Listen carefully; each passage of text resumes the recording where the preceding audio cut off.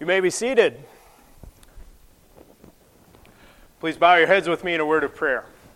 Heavenly Father, we thank you and praise you so much for the gift of this week and for the opportunity to be together today in worship, to hear from your word, to reflect upon it, and to be filled with your Spirit and your grace, that as we go out from here, we may go out not in our name but in your name, to share not our gifts, but your gifts of grace and love and mercy and peace that are for all people. In Jesus' name, amen.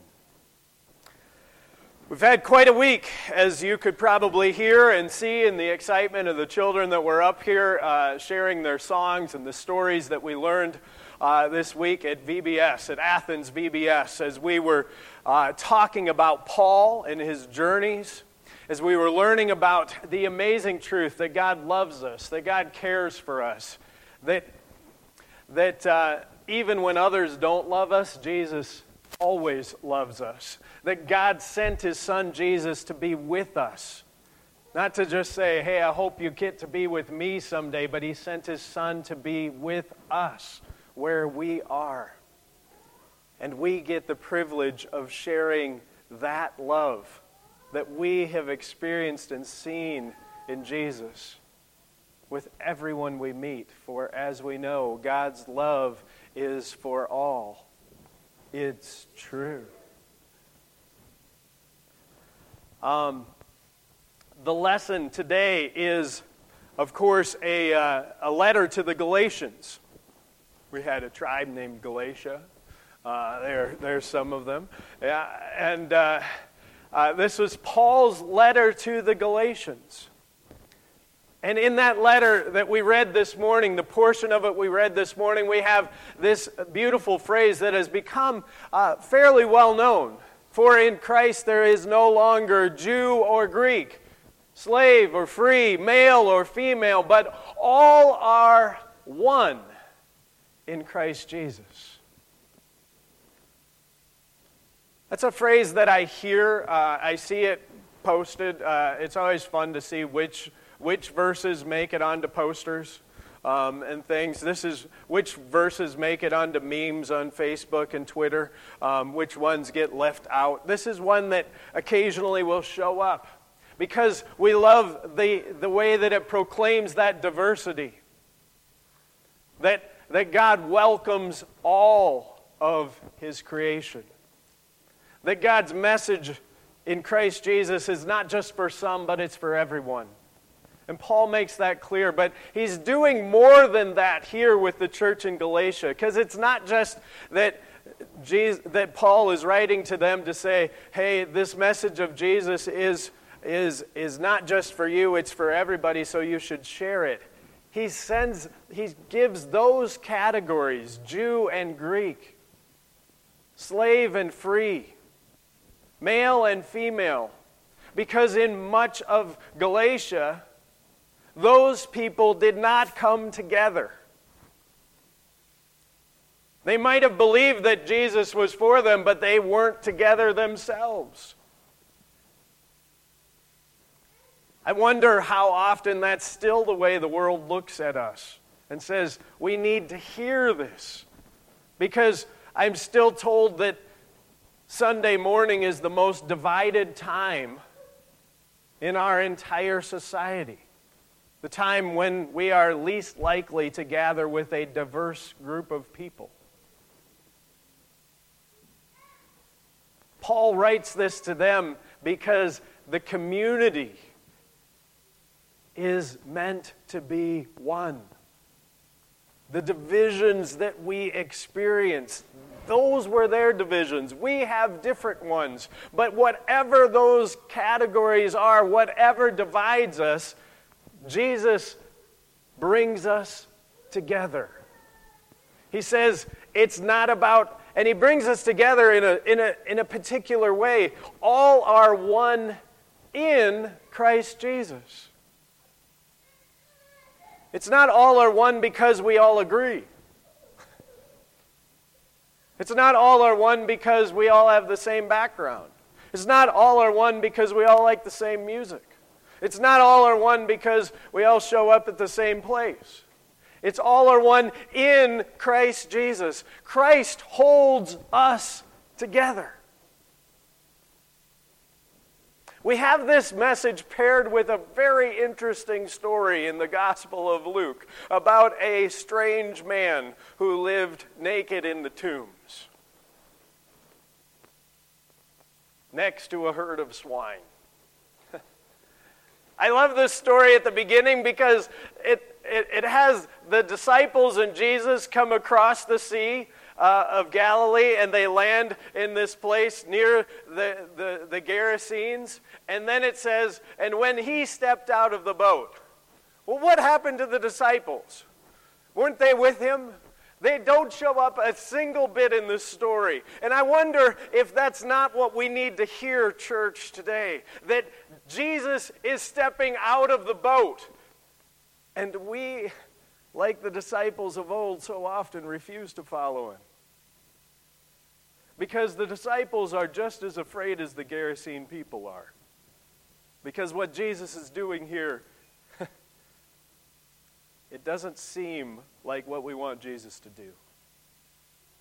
So often in our own world, I was looking at this story, and I honestly, with VBS this week, I wasn't sure when I was going to get this message together, and I still had to mow the lawn. You have to mow the lawn when it's not raining, right? Right? So I was out yesterday, and this is just a praise I'm just going to share with you because this is. Truth be told, I went out to mow, and sometimes I think better when I'm doing activity, and so I was like, well, I have to think through my sermon. I can do that as I mow. I put in my my headphones because I don't like listening to the lawnmower, and I turn on an audio book that I'm listening to right now by Bob Goff. It's called Everybody Always. And the very first story, it was just the next chapter, and it started off, and it went in about just a few quick short stories, maybe a minute or two into it, and then he said, then he started talking about this story from Luke. He started talking about how Jesus got out of the boat in this place with this crazy guy to do something for him. That's why he's there, right? He's doing something for this man. But Bob, in his amazing way, pointed out that when God does something for someone else, we don't always get it, do we? Think about the swineherds. I love that word, swineherds. We're familiar with shepherds, right? But we think swineherds refers to the group of the pigs, right? No, it's actually the people that take care of them, the swineherds, just like the shepherds, right? So that's where that comes from. So the swineherds are out. Can you imagine? This is what Bob has to say. He says, think about that guy's story. He comes home that day. His wife says, how'd your day go? Well, it was going great until this guy showed up, stepped out of a boat and started talking to the crazy guy in the cemetery, and then all of our herd ran off a cliff. What? That's not a good day for the swineherd, is it? But why did that happen? You ever have a day where you're like, I'm just doing my own thing, and then this person showed up, and now the whole place has changed, and nothing seems, I don't know what to make of anything anymore? I have days like that. Maybe, just maybe, that happens because God is doing something in the life of someone else, and we don't get it. Maybe that happens because we don't understand what God is up to in someone else's life. Because some days, this is his line, I love this, some days we're the crazy person, and some days we're the swineherder. And God has the freedom and makes the choice to love us both. God loves us all. God reaches out to us But we start to say, well, we need to get rid of. We can't have this. We can't be around it. No, God holds us together. And in that story we have today, did you catch how he held us together? He holds them together by not allowing the man that he healed to just stay with him and go on his way, to leave them behind. That would have been easier, I'm sure, right? It's what the man asked for. Please let me go with you, Jesus, because they're not very excited about what just happened here. They're sending you away. If I go back there, they already think I'm crazy. How is this going to go? Right? But Jesus tells him, go and tell what God has done for you. Go and tell what God has done for you. That's what we're called to do. And some people won't get it. And sometimes they'll say, well, that's not fair. We don't make up those rules. We proclaim that God loves us all. And we rejoice in what he does for each of us. And we share that story. And we tell the good news. Because Christ holds us, divided as we are, together. This week in VBS, one last story and I'll be done. This week in VBS, I'm pretty sure we had Lutherans, Catholics, Methodists, Seventh-day Adventists, non-denominationals, and I don't know, some others, I'm sure, that I didn't know about. But I know about at least those 5 groups of Christians that were present together. You know why we could be together? Because it's about Christ.